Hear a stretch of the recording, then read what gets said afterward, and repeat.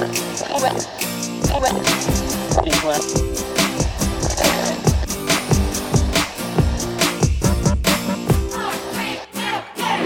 well, Wilson, thank you very much for joining us on what is about to become the very first episode of the Unlike Anywhere podcast.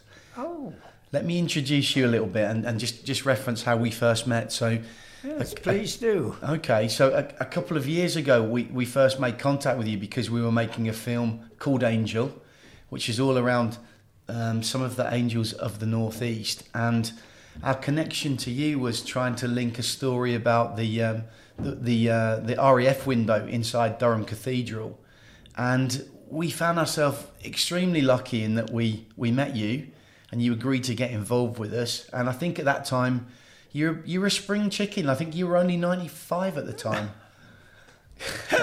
So yes, the years slip by, So now here we are. It's 2021, and what I thought would be really nice for the show, particularly for the first show, was to let other people meet you and find out a little bit about you, and maybe cover some kind of potted history of your life up to this point, because I'm sure we've still got plenty of time in front of us.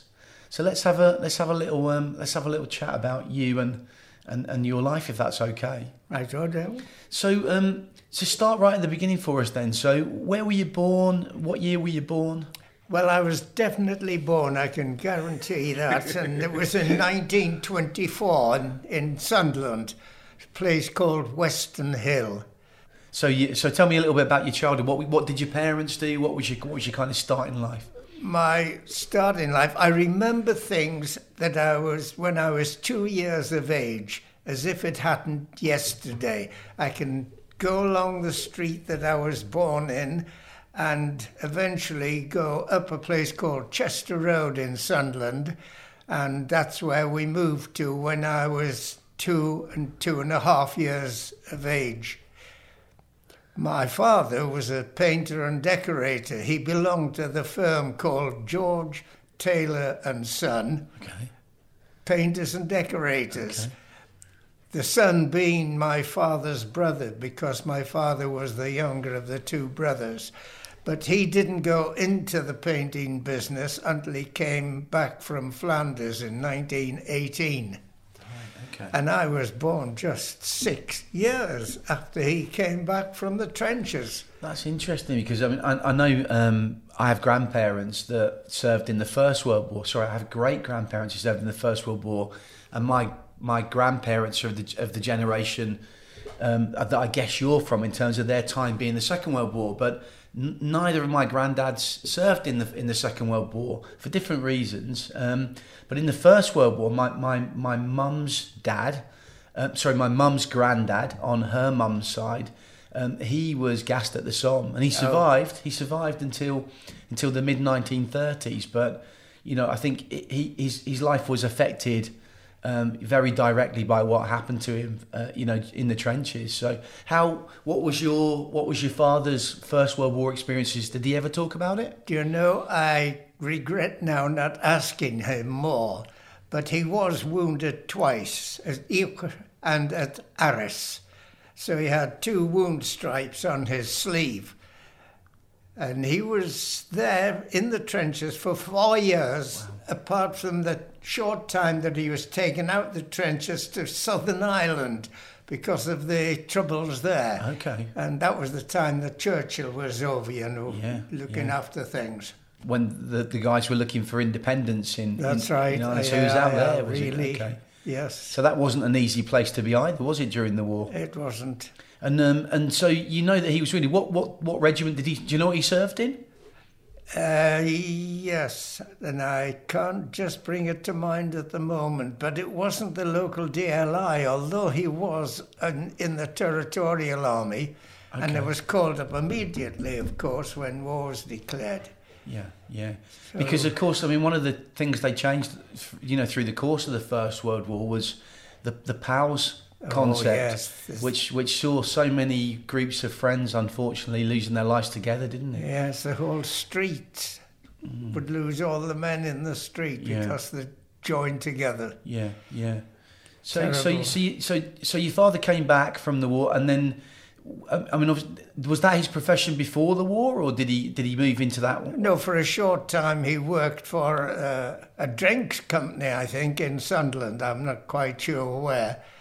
But he went into the business as soon as he came back from France. And then, of course, by then I was 2, 3, 4 years of age. And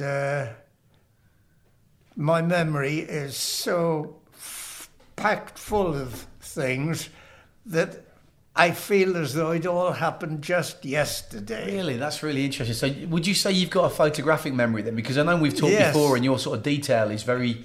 You have a great deal of detail when you talk about something, don't you? Oh, yes. I remember my wife used to say, he's got what is known as a pornographic memory.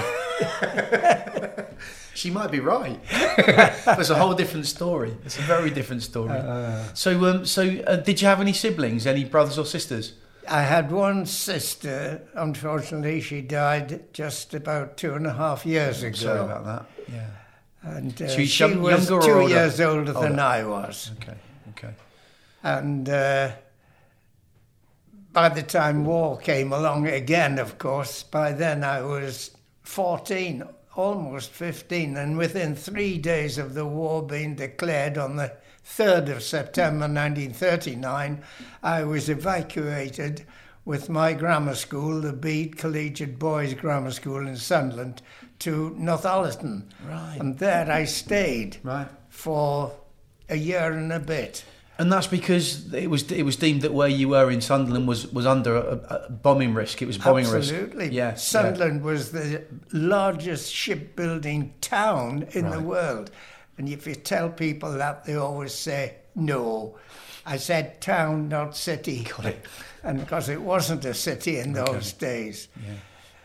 So did you get any opportunity to visit back home at any point, or were you literally away for the whole duration of that period? I was there for a year and a bit, and then I came back. I had my school certificate by then, and I started work as a wages clerk in the town hall in Sunderland, in the treasurer's department.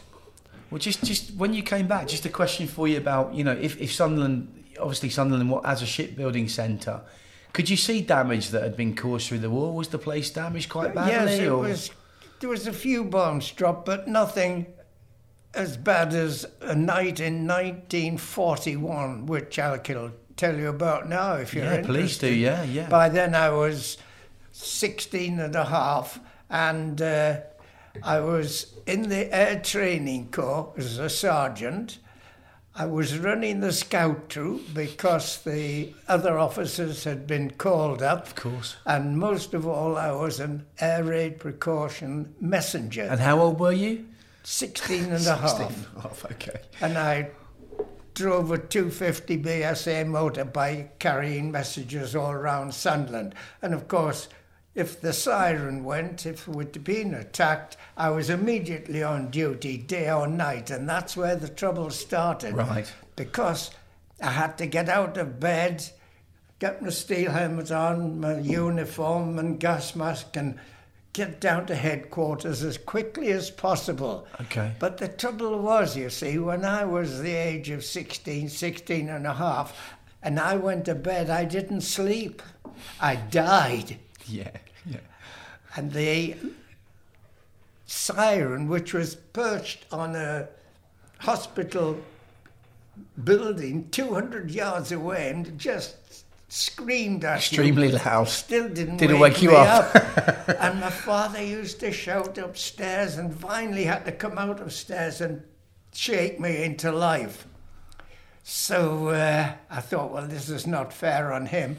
So what I did, I went into a junk shop in Sunderland and bought one of those bells on the big spring that you used to have on shop doorways. Yeah, I know this is what you mean. And I fastened it to a beam about 24 inches above my bed head and put a string onto it through an air brick hole and right down the stairs. So my father, all he had to do was one night, it's 1941, I'd gone to bed and the siren had sounded, And he, as usual, shouted, "Wilson, get out of bed."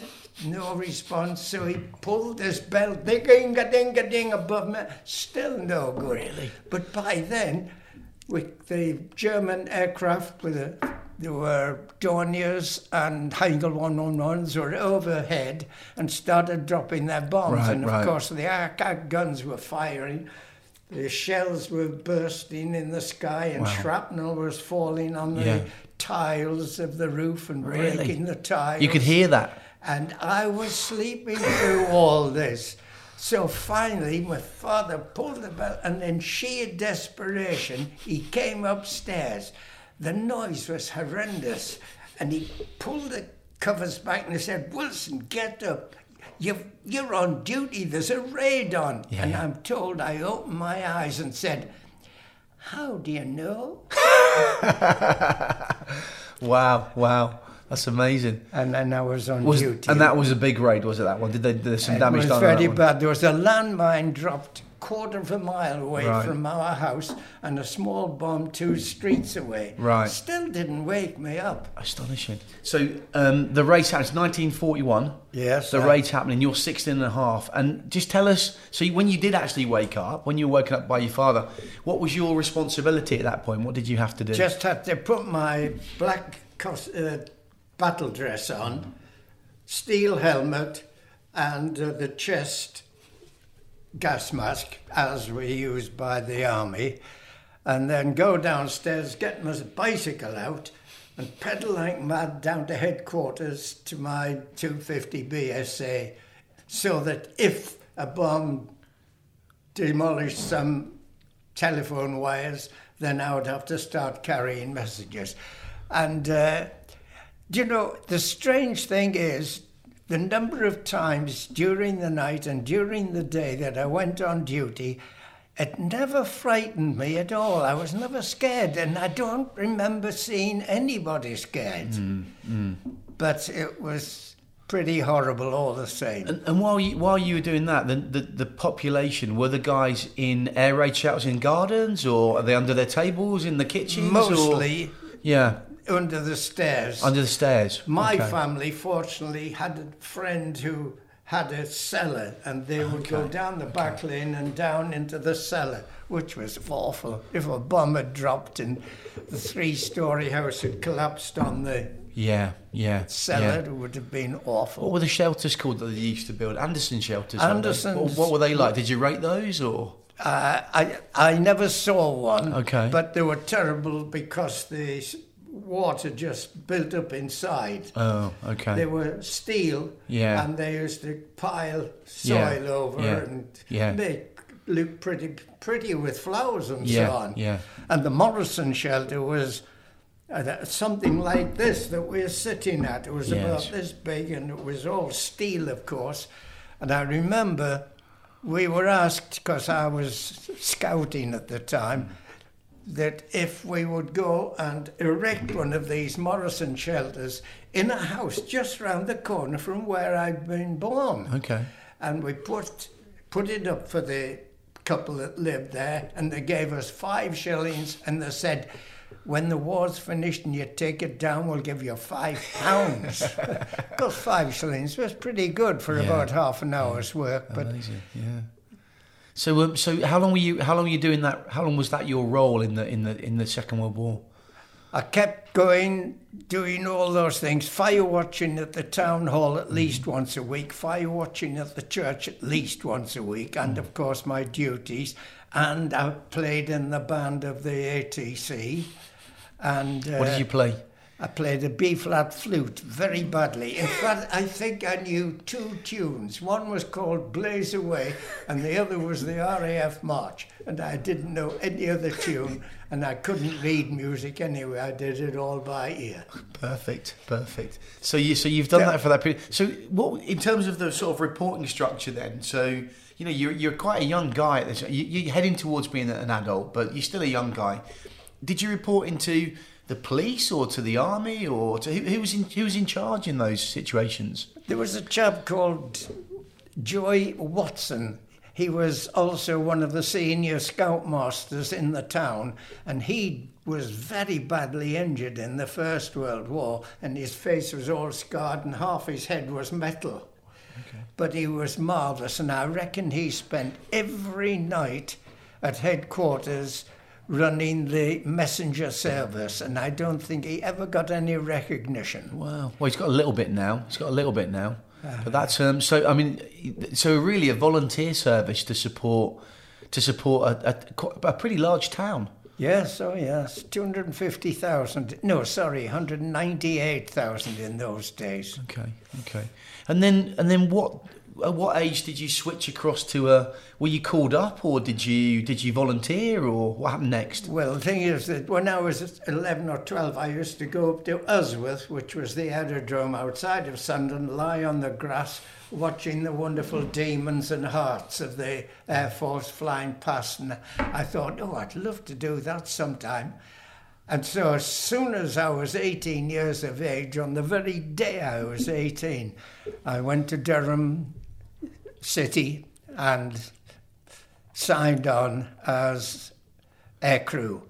And I was accepted and eventually sent down to Padgate for 3 days, where I had more medicals and psychology testing and so on. And what year are we in now? That was 1942. So in 1942 then, if you hadn't, volunteered for a particular role, would you have been called up into a service anyway? I would have been called up, and I would have been put where they wanted me. I got you, yeah. And they could have put me into the mines because they were the Bevan boys, and I would have hated that. But once you're accepted for aircrew, then you're privileged, and nobody could touch you from the other services. So in terms of aircrew, they're obviously looking for intelligent guys that have got skills that they can develop. What skills were they looking for, do you think, when you applied? Mainly coordination and eyesight, and the ability to estimate height and have a brain for number work, because you were navigating at the same time as flying if you were solo. Of course, yeah. So at the point you went through that kind of those kind of tests, were they finding lots of different roles for different individuals then, based on their capabilities? Yes, there was. When you were actually called up and put into uniform, which I was down in London, you were either P or N or B, pilot, navigator or bomb aimer, because after you'd done your initial training, you went straight to a grading school where they were flying Tiger Moths, and you flew Tiger Moths with an instructor for 7 or 8 hours, and then the chief flying instructor tested you and decided whether you were suitable material to train as a pilot or a bomber or a navigator. And that was the most worrying time of my 5 years in the forces, in case I wasn't selected as pilot. What do you remember what proportion was selected as pilots then? Was it 10% or 20%? I would think about 33 to 30%, I would think. Okay. I would think so anyway. And but then that's still not, that's just to start training, isn't it? That's not a pilot, that's just to begin, isn't it? Oh yes, I mean there were failures along the course. Sure. If when you think back about the number of guys that you were around, what proportion of guys do you think actually made it through the whole program with you? Do you know, I'm never quite sure about it. No. I only know for sure of 3. Right. And I'd flown, one of them was called Peter Stig Nielsen, and eventually he was a lad from Denmark, and when the war was finished and he'd qualified as a pilot, he went back home, and of course they had no pilots because they'd been under German power. Yeah. And he immediately stepped into aviation and became the chief pilot for the Copenhagen Civil. Interesting. Yeah. And I visited him twice fabulous. while I was in Denmark. it was lovely to speak to him again. Well, take us from the journey. So at the point you've now been selected, it's 1942. So how old are you? Are you 17 or 18 at this stage? 18. 18, just 18. 18, and I stepped into my first tiger moth when I was 18. What did it feel like for you getting in a tiger moth? I've actually flown in one of those, to be honest with you. Oh, And I it thought was just fabulous. absolutely fantastic. Nothing will ever pass the thrill of flying in a tiger moth for the first time. So you're in the front seat, are you? Yes, when you're in going the up, front you're in the front seat. seat, yeah. Yes, so the pilot's behind you, and you can take control, but you're... Yes, you've got headsets on, but they are tubes, they are not electric. And you had to shout to be heard over the noise of the engine. Yeah. So I went up at Duxford in Cambridgeshire in a tiger moth. Okay. The tiger moth that I went in from Duxford. Right. Well, we've maybe done the same experience. So I went up in one of those, and having never had that experience before, for me the terror was watching the guy strap me in with a pin. Yeah. That connected. Yeah. So it was 1, 2, 3, 4, and then a pin that held me in. Yeah. And the guy, I said, yeah, and obviously you're open to the elements.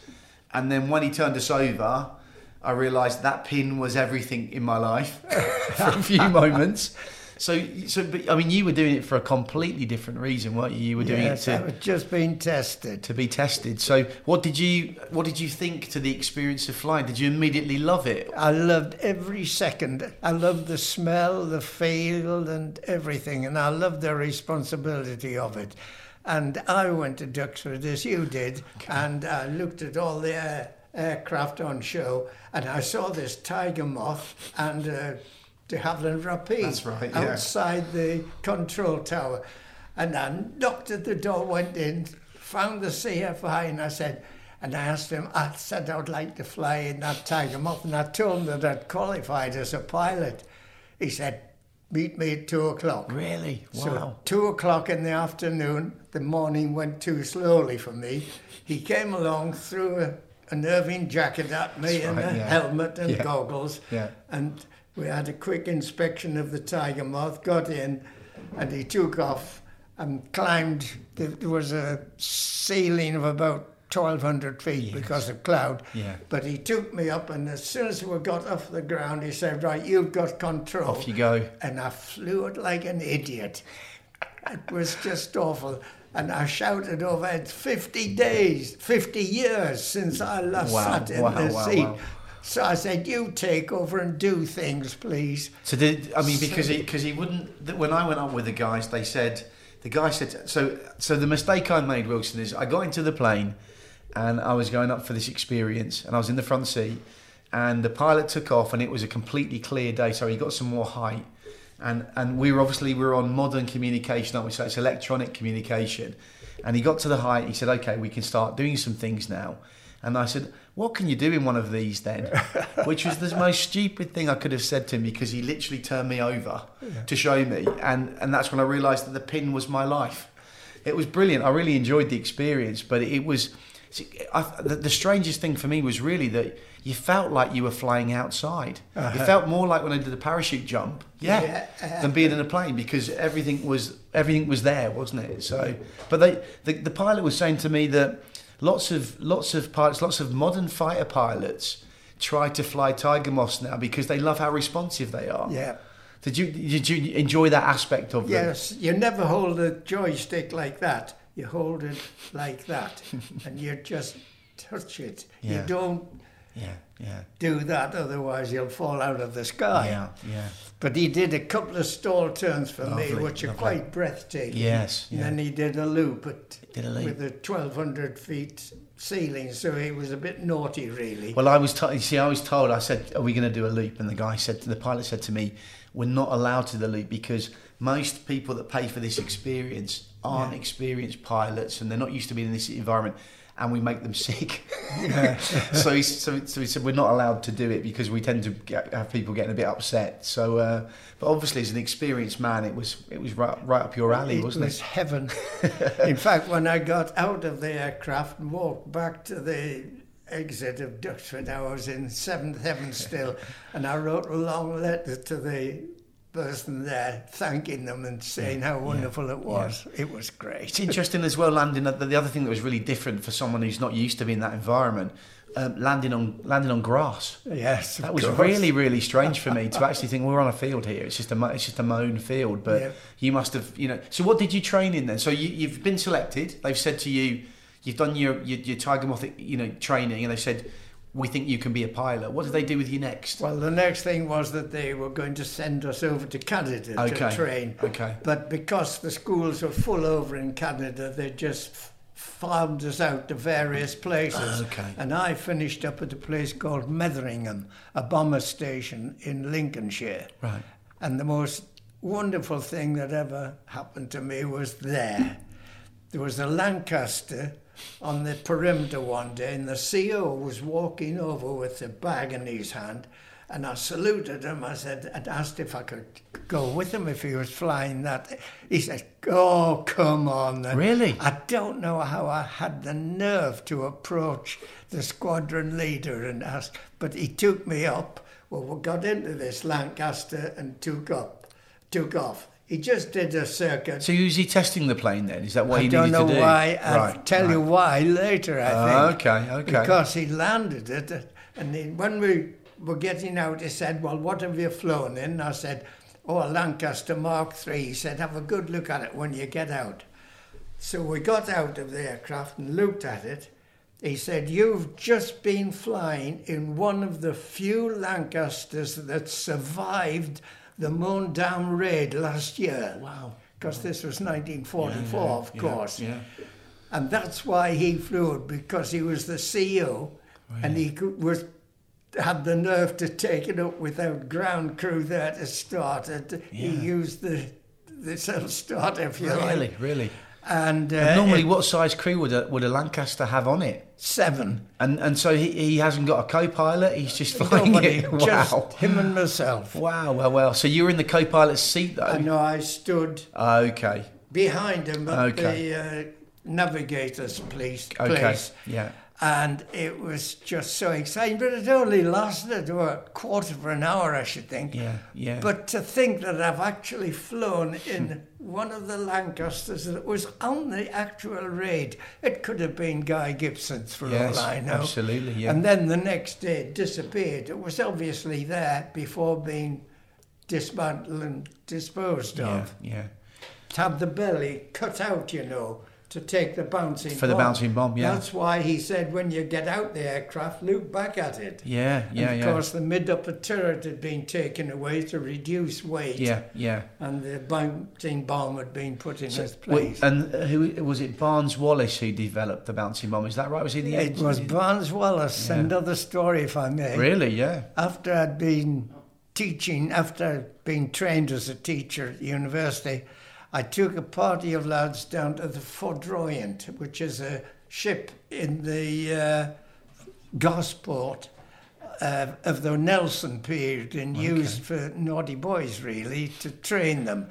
And I took my class on board for a week, and we had a wonderful week. I took them all over the place, into a submarine, onto Victory, to the Whale Island gunnery station.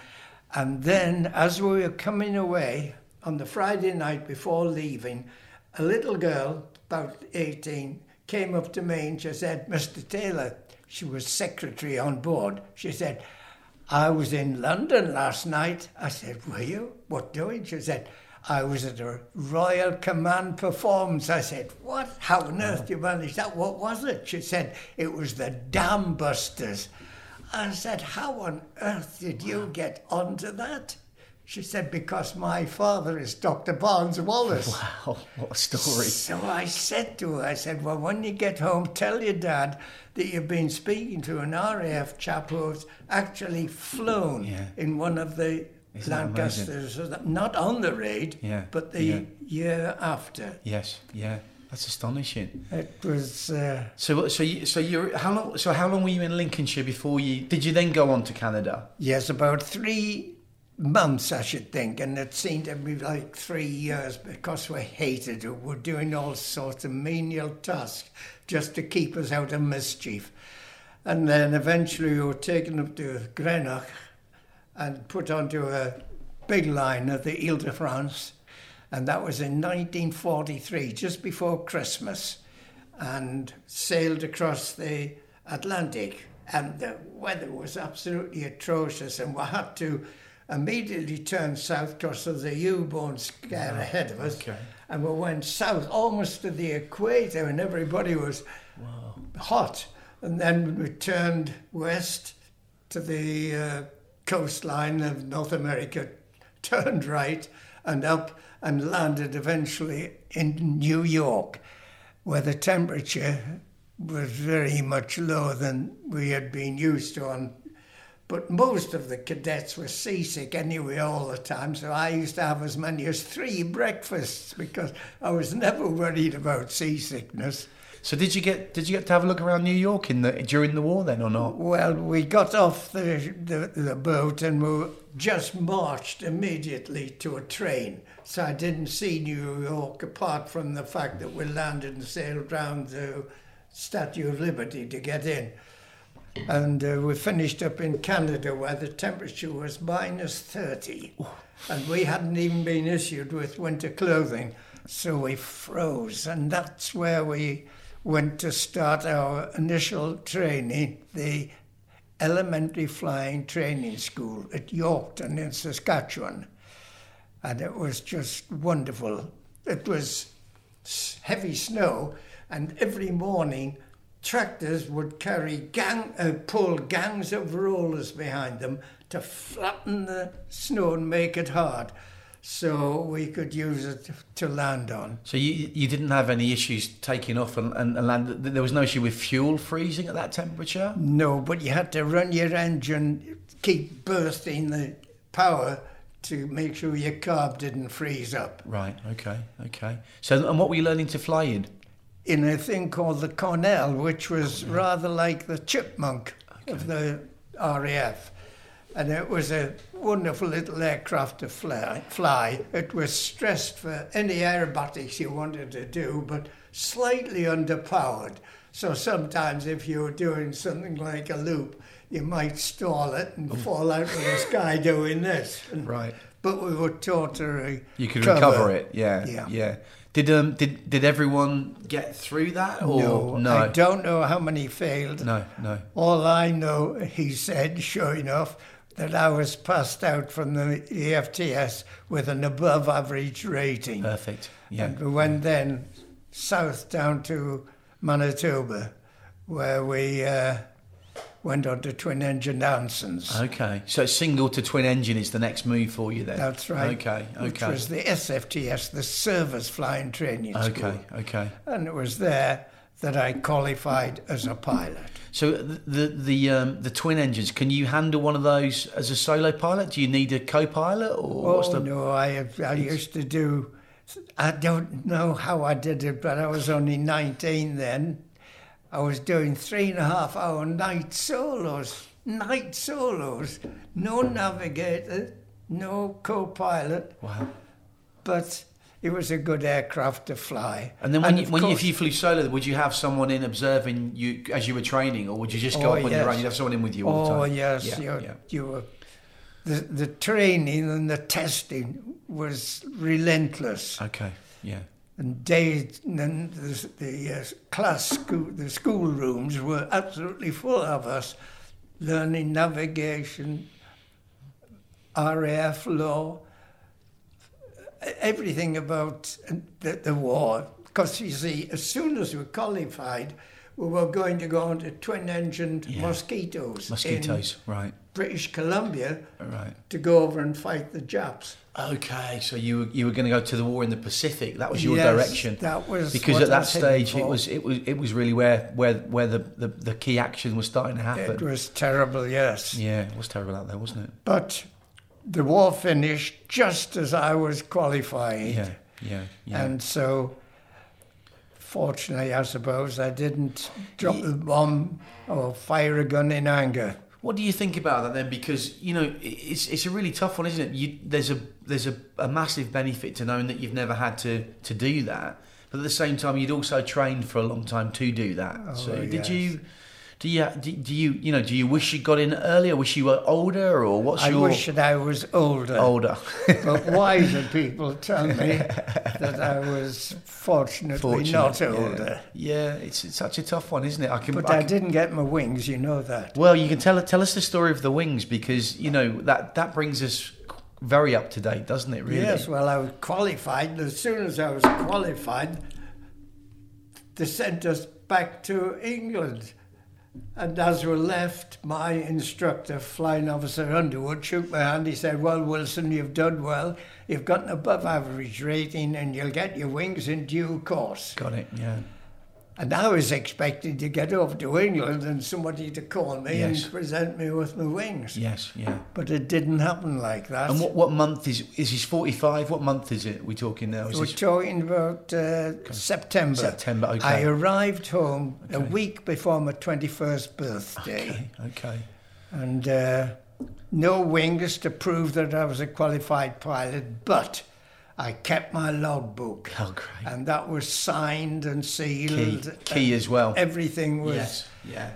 And for 70 years, I kept on trying, ringing and emailing down south to the training command and so on. And they always gave an excuse, oh no, and they quoted all sorts of facts and figures.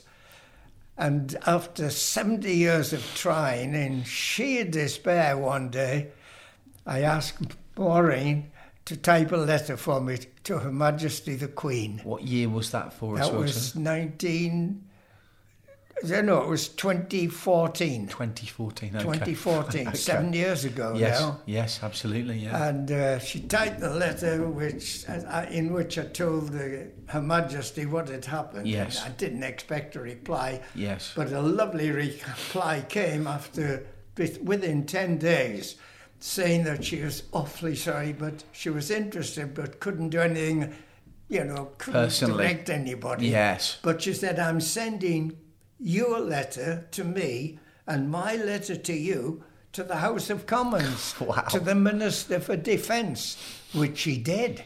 And suddenly, one day, I got a phone call from RAF Boomer, and a voice said, "We're sending somebody down because down at Training Command they want sight of your logbook." And I knew then, as soon as they wanted to have a look at my logbook, that there was hope after 70 years of trying. Yeah. And sure enough, I was called down to Linton-on-Ouse in August 2014. And an Air Vice Marshal pinned them on my chest and gave me a wonderful day there with my family. My family went down with me. So is that back to Lincolnshire then? That's the fighter station in Lincolnshire. So all those years ago, when you had that experience with that bomber, that when you went up, and you're back in the same county. Same county. How strange is that? Yes. Yeah. So and then you went down, and who did you take with you? My son and his wife, and my daughter. Sorry, my son, not his wife. My son, my daughter, and her husband. Okay. And they gave us a lovely day. They took us after the presentation. They took us into the mess, and there was a special meal provided. And then after that, they took me to the RAF museum on the station. Yes. And then after that, they said, "We're going to put you in a flight simulator, the type that are used by the modern fighter pilots." So they shoved me in this, and I said, "Look, I can't see properly now." Never mind. So they closed the hood, they showed me where the important things were, and they said, "Right, take off." So I took off, and my family were downstairs in the room with 9 television sets around them, and they could see exactly what I could see. And what were you supposed to be flying, Wilson? What were you in? It was just a simulator, but it was the Tornado, or what sort? No, not the Tornado, the Tucano. Okay. It was the single engine, but prop. It wasn't. Yes. Anyway, I took off and I flew over the Humber Bridge, and then I flew to starboard and went up to the Lake District to Ullswater. flew right to the head of Ullswater, climbed to about 10,000 feet, did a couple of flick rolls and a loop, and then on the radio I asked permission to land at Newcastle, and I got it. So I turned to starboard, and there, 30 miles ahead of me, eventually I could see the runway. And I landed this brute of a thing without crashing it. It wasn't a good landing, but in the RAF, any landing that you walk away from is a good one. Absolutely. It wasn't a good landing, but I landed it. Well, it was also your first time trying to fly in that simulator as well. So yes, completely new. Yes, it was. Amazing. It was a great day. Yeah. And it was I gave both Air Vice Marshals, the one who is in command of training and his friend who had just been flying, with a box each. And inside I'd put half each of my collection of old postcards of old aeroplanes and one or two books from the Second World War, Amazing. which are collector's items. Yeah. And they were both absolutely thrilled with them. Yeah.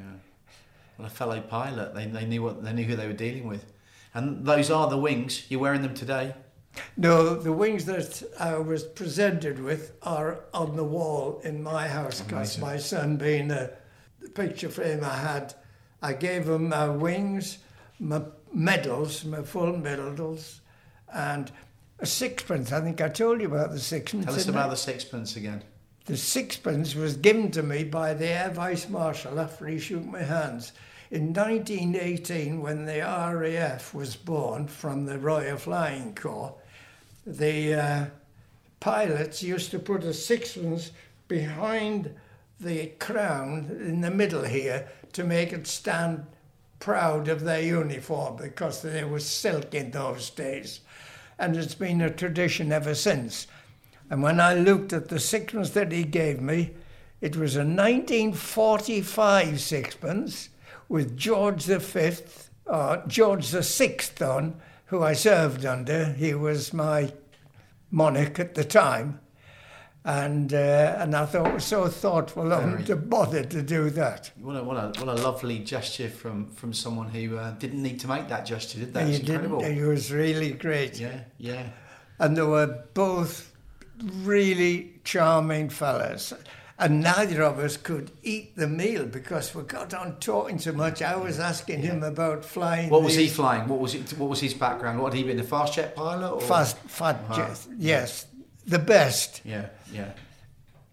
He must have done some war service somewhere, but we didn't get round to talking war. Yeah, it would have been Afghanistan or Iraq, wouldn't just it? Just flying. Yeah, incredible. So I mean that's your kind of your war story brought right up today, which is amazing. But after the Second World War, once you came out of the military, you did carry on flying though, didn't you? I did. Well, I couldn't dream of going back to the town hall to work, and I was a teacher by then, and I was teaching in Sunderland and then in Wallsend, and I took a chance and went on to Concorde and flew in the Concorde from London up to Newcastle. It was the first Concorde to land there, and it was most interesting.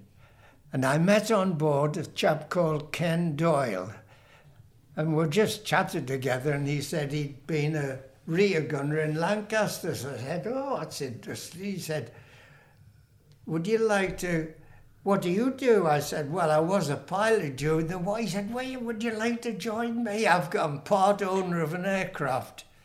So I said, fancy asking a question like that of me. And so we flew together regularly from Newcastle all over Northumberland, Scotland, down to Whalley Island and down to all over the north of England.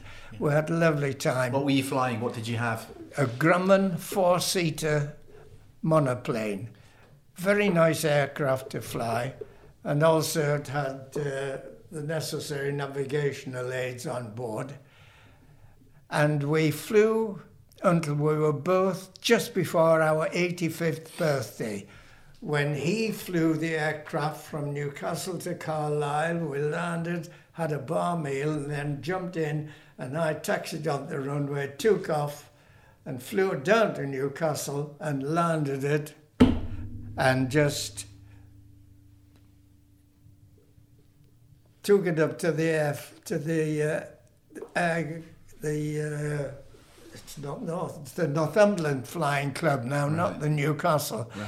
And I taxied it up to there, and that's the last time I was in an aircraft, and I miss it terribly. But I couldn't go in one now. I've been offered a flight, but I said, no, I'm not. Because I think you talked to me about microlights as well, didn't you, at some point? I flew microlights when I was 73. That was cheaper than flying in a fixed-wing aircraft. So where were you flying the microlights? From Boomer and over... I remember one day flying with my instructor, because I had to have an instructor, obviously, to begin with. And we flew over Rothbury, and we weren't very high, and a jet flew underneath us. Wow. Frightened the life out of the pair of us. Yeah, I should imagine he was pretty keen to keep out of the way of you guys as well.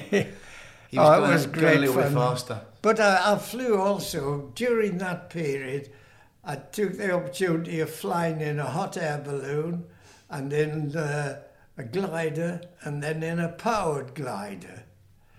So... Did you ever have to get out of a plane on a parachute? Did you ever do that? I've never jumped out of a plane. You didn't fancy that, rather land them?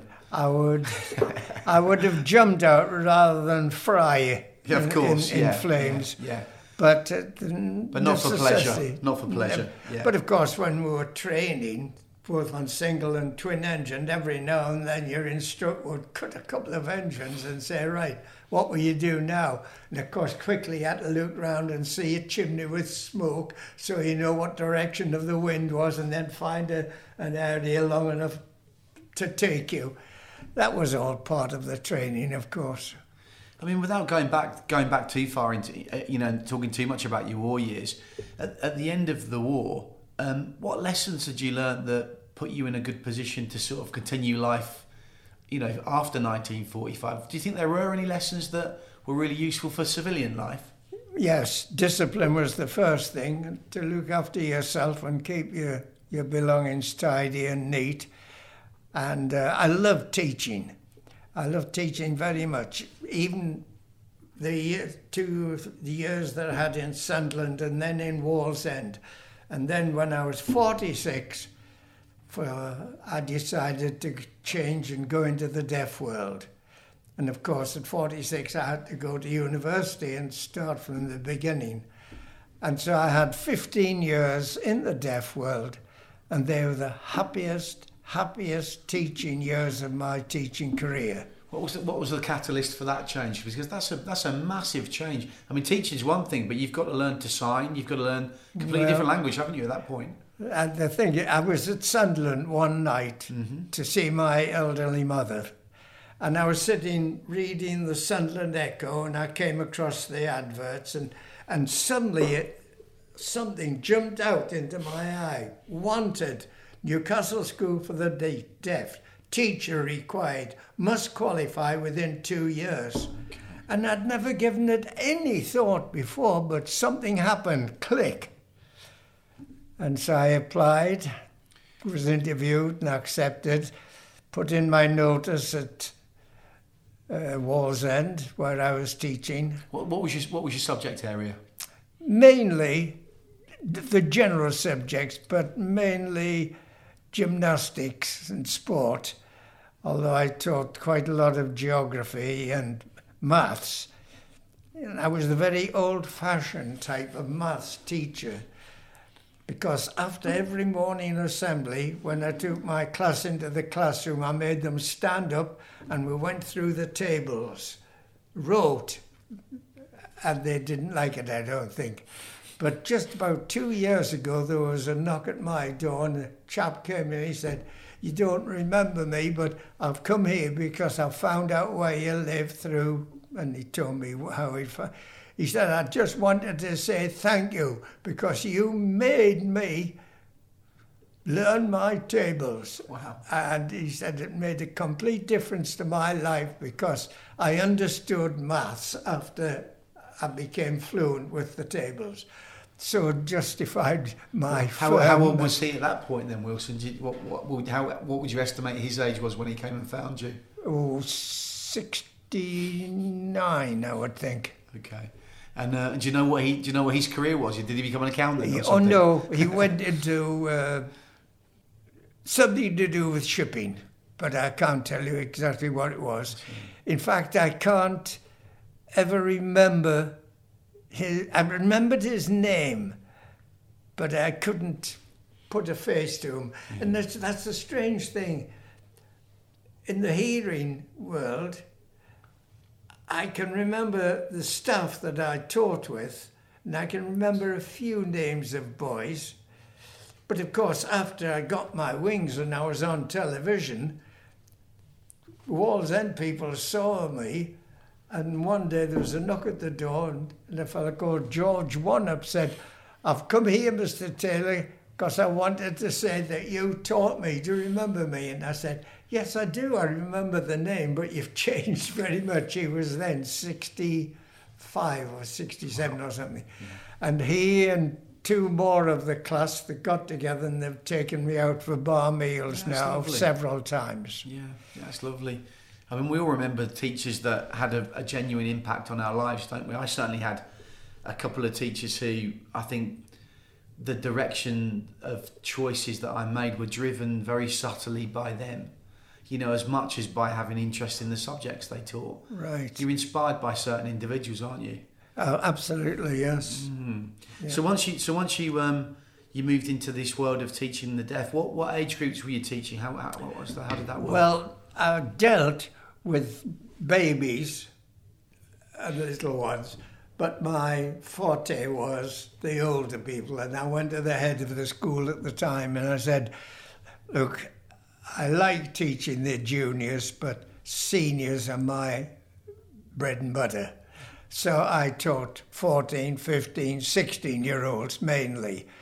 And because I was a teacher of science in the hearing world, the headmaster said, "Look, Mr. Taylor, I'm going to give you £3,000. Will you make that room upstairs, that big room, into a science lab?" Which I did. And had tables put up with low-tension electric points, water taps, sink, and of course I had blackboard, sliding blackboard. And I taught science for the very first time. That school was built in 1837, the time of Queen Victoria going to the throne. Young Victoria. And that had never been taught science before. So my sign, you know, every teacher had a sign. If they wanted to talk about a teacher, they gave them a sign. And my sign, when I first went there, was that. And I found out later the reason was that in 1890, there was a dwarf at the school, and his name was Taylor, and that was his sign. So when I came along, Taylor, I was the big little Taylor. Wow. But after I opened the science lab, my sign changed from that to that, test tubes, you know. Yeah. And that's how they know me still. And in terms of, was everyone profoundly deaf, or did you have different levels of hearing in the class? Different levels of hearing. In the school for the deaf, most of them were severely or profoundly or subtotally deaf and required constant use of signing and finger spelling. And then the idea came about that some of the children were going to the school for the deaf who were just partials, and they could have learned in the normal school with a bit of help. And so they started opening units in the county. And children who were partials, as we called them, were sent there to the PHUs, the partially hearing units. And there, a teacher of the deaf qualified teacher of the deaf would perhaps have 7 to 9 children, and they integrated in the main school whenever they could, things like cookery and PE and that sort of thing. But the trouble was that over a number of years, and by then I was a senior in the service, and I looked after 4 units, they started putting children into the units who should have been in the school for the deaf. But the idiot who ran the unit system had been going round the authorities and saying, as she'd been taught to say in university, all deaf children can be taught orally. It's just a matter of using your mouth properly and using amplified sound. And they were absolutely against any form of manualism. And so manualism couldn't be used in this situation in the units. But of course, these profoundly deaf children were starting to come into the units. And I went to the boss and I said, look, it's crazy sending profoundly deaf children and not permitted to manually communicate with them. Yes. But no, don't use your hands, Mr. Taylor. In fact, at a teachers' conference up in Alnwick, when the whole staff, with about 30 teachers of the deaf now, from North Tyneside, Newcastle and Northumberland, person crucified me in front of them by saying how disgusting it was that Mr. Taylor was using manualism. But I had 2 deaf children in my unit that I looked after particularly at West Sleekburn, and they were both profoundly deaf. Mm. And I caught one of them one day signing. So I said, who taught you to communicate with your hands? And she'd learned somehow. Anyway, to cut a long story short, I thought, well, to pot with what they say, I'm going to use them with this little girl. So I taught, and she learned maths quickly because I then started to use my hands. But it was no good, and by then I was very, very upset about it, watching lovely children being crucified on the oralism. Being isolated unnecessarily. Absolutely ridiculous because... But the reason, of course, the local authority, if anybody was deaf and had to go to the school for the deaf, the local authority had to pay £3,000 a year to have that deaf child educated at the school for the deaf. But of course, if they could send them to a unit, there was 1 teacher, 1 salary, and 9 children. So it was really, money was behind it, and stupidity and ignorance. And my doctor said to me, Wilson, you've got to pack in. If you don't pack in, you'll have a complete nervous breakdown.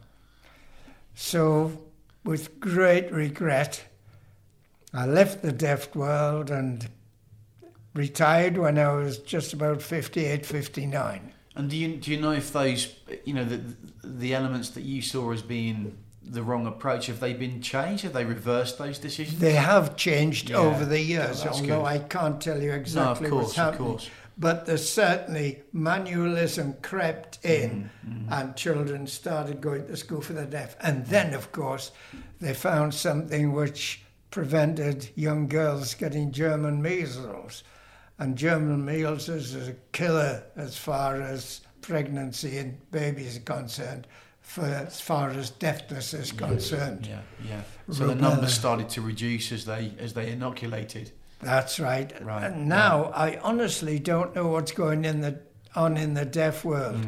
All I know is that occasionally I come across somebody who's deaf and I can manually communicate, at least I could. But I mean, a couple of years ago I was in a shop in Byker and I wanted some baked beans and my eyesight was hopeless.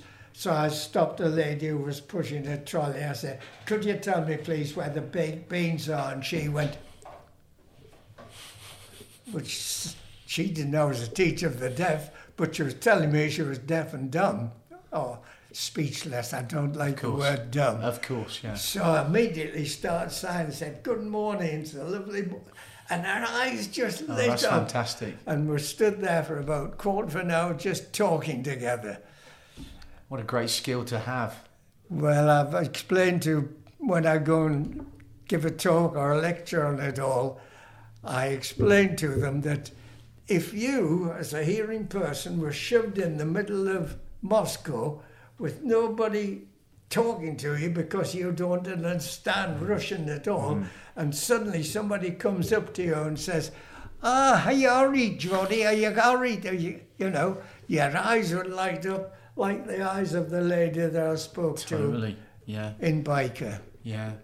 So you've lived a very inspirational working life, haven't you? I mean, I've had a really exciting life. You have had an exciting life, and you know, I know maybe that end wasn't the exit you wanted from that profession, but true. But I mean, you've always been involved in roles that have kind of given something back, whether that's to the country for your service, and then to individuals through supporting the deaf folks that you were looking after. Has that been something that you've consciously tried to do? Is that your nature? I don't know. I was brought up a scout. Scouting to me had more influence on my upbringing than anything else. Family, church, no. Scouting was with me all the time, and I've always liked scouting. And it was...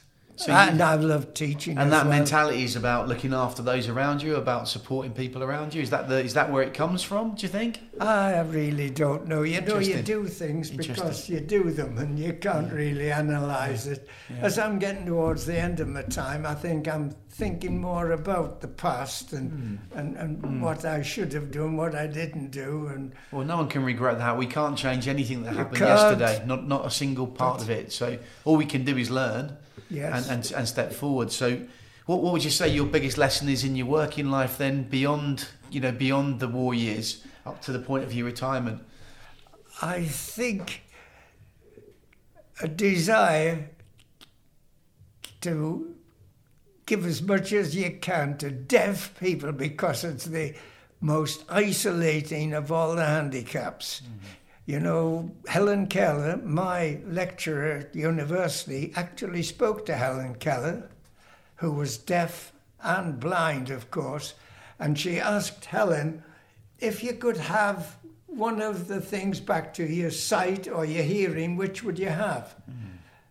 And when I asked crowds of people, they always say, "Oh, sight, it's important." So I said, no, Helen Keller said, hearing. When you're blind, you're cut off from things. But when you're deaf, you're cut off from people. There's no communication. That's fascinating. And so that was her. And I had a little boy called Craig Crowley who was subtotally deaf, very profoundly deaf. And he was in the unit situation, and he hated it because he hadn't the communication they required to learn, and he was a bright little lad, and he was hell on earth for the teachers. 2 or 3 of my teachers just about had a nervous breakdown over Craig. And then I met him in the junior department of the unit, and secretly I started introducing signs, and his eyes just lit up. And to cut a long story short, he did marvellously well in education. He was senior boy at university, profoundly deaf. Wow. And he was given the MBE by the Queen. The Queen herself presented him with the MBE. That's amazing. That's just having faith in someone and giving them that little bit of extra support they need. Yes, incredible. And he keeps emailing me every now and then. I've met him. He's been a couple of times up to my flat. I mean, talking about being cut off, if we come right up to date, obviously we haven't seen each other for a good long time. Although we've spoken several times, it's been a real challenge, obviously, with COVID and the effect of of the lockdown and folks being isolated. How have you handled that over the last 18 months or heading towards 2 years now? It's been a very unhappy time, apart from one lady. And without Maureen, I just could not have coped with the whole situation, the lockdown. And the first day the lockdown started, I started recording on a tape, and I kept it on few sentences every day, right up to date. So my family in the future will play this tape and they'll say, did that really happen in this country? Because I think it's important that people should know just what it's been like. Because of course you live in you've got an independent flat, haven't you? Yes, I'm in sheltered accommodation. Yes. And Maureen, right at the beginning, started doing my shopping for me and leaving it at the door, because at that time you weren't allowed in the building. And then I used to open my window on the first floor flat and with a string lower a purse down with the money in. Wow. And it was rather like Romeo and Juliet in reverse. Absolutely. Yeah, I mean, it's been an incredibly isolating time, and I think there are some positives. We have seen some examples of our ability to support those around us, haven't we? From people that actually want to do that. You know, it's people that actually think beyond themselves. I think have helped those around them. But it's certainly been a challenging time. Very challenging. And you know, I think a lot of people have had to be very careful, because before the COVID jabs, the dangers were so real, weren't they? Absolutely. For folks if they managed to pick up COVID. So you've done all the jabs, everything's done. So everything's up to date now with my jabs, but let's face it, you're still being careful. We're not finished yet. No, we're not finished yet. Not by any chance. No. And how this country and other countries, particularly the poorer countries, are going to recover from this, I just don't know. It is a fearful problem lying ahead of us, the finances of the country and the people. Yeah, it's going to be a challenging time, definitely. But we are now starting to be able to get out and about. We'll see how long that lasts for, won't we? But at the moment, we can get out and about. So, have you had a few car journeys with Maureen? Have you been doing a little bit? Yes, we've been out a little bit. It's quite a few weeks or months ago now. Maureen's taken me to Stanhope and Barnard Castle, which is my second home. I love Barnard Castle. Lovely, yeah, nice. I told you the story about Barnard Castle and me, did I? Go on, tell us about Barnard Castle. When I was 15 and I was at North Allerton, I cycled one day to Barnard Castle because my mother and father were on holiday at the time there. And as I was walking up the bank, there was a row of aeroplanes, and I looked up, the sky was full of Dorniers and Heinkels and ME-110s. Wow. And I watched a Spitfire shoot down an ME-110, which crashed in the field between Barney and Darlington. Incredible. And they survived. The pilot pulled his observer out of the aircraft before he fired it. And 40 years after, I traced the pilot of the Spitfire and wrote to him, and then I traced the pilot of the ME-110 and we wrote to each other. Really? I still have the letters. That's amazing. That's an amazing story. And no wonder you're inspired to fly with all your experiences. Oh, last thing then before we finish. So, I mean, you started in the Northeast, and obviously this whole podcast is about the Northeast being a very special place. And I know we talked about, you know, your initial involvement with us with the Angel film and Durham Cathedral. But after going over to Canada and seeing a different part of the world and coming back and leaving the forces, did you ever think about moving to anywhere else? Did you always want to live in the Northeast? Do you know, it's never been in my mind to try and get a job somewhere else. I know that I could have gone out into the Middle East and made a lot of money as a teacher of the deaf. No, I just didn't want to leave. In any case, of course, I forgot to tell you, the yachting came into it. I was invited to crew on a yacht, and for 4 years I was cook and navigator on a sloop rig, and it was just wonderful. Where was the yacht berthed? Where were you? Where were you based? Sunderland. Sunderland, okay, in the marina there. Port. Yeah. It was built at Swinburne's on the Tyne, and launched one night, and 4 of us sailed it down to Sunderland, where we had a berth in the quay there. And just as we got to the piers at Sunderland, the north and south piers, the skipper, because he knew I was Sunderland born, handed over the tiller to me. Wow. And I guided it through and up the River Wear before he took over and dropped anchor. I mean, I think what you're saying really, Wilson, is that it's such a magical part of this of the country and of the world that you don't actually need to go very far within our region to kind of do everything you're interested in. True. Whether it's flying or out on a boat or just getting out into amazing places. So I just wanted to say thank you very much for giving us such a brilliant breakdown of your life. Well, and for committing your time as well to be our first podcast guest. You've been absolutely amazing. It's been an amazing experience for me to meet you, and I've thoroughly enjoyed working with you over the last couple of years, and I hope that continues for a lot longer. Well, I hope so. It was great to meet up, wasn't it, right at the beginning? It was amazing. So it was a great experience. So stay safe, and we'll hopefully we'll look for another episode in episode 100. Hopefully you come back on. How about that? Lovely. Excellent. Thank you very much, Wilson. I have my doubts whether I last that long, though. We'll see. Well.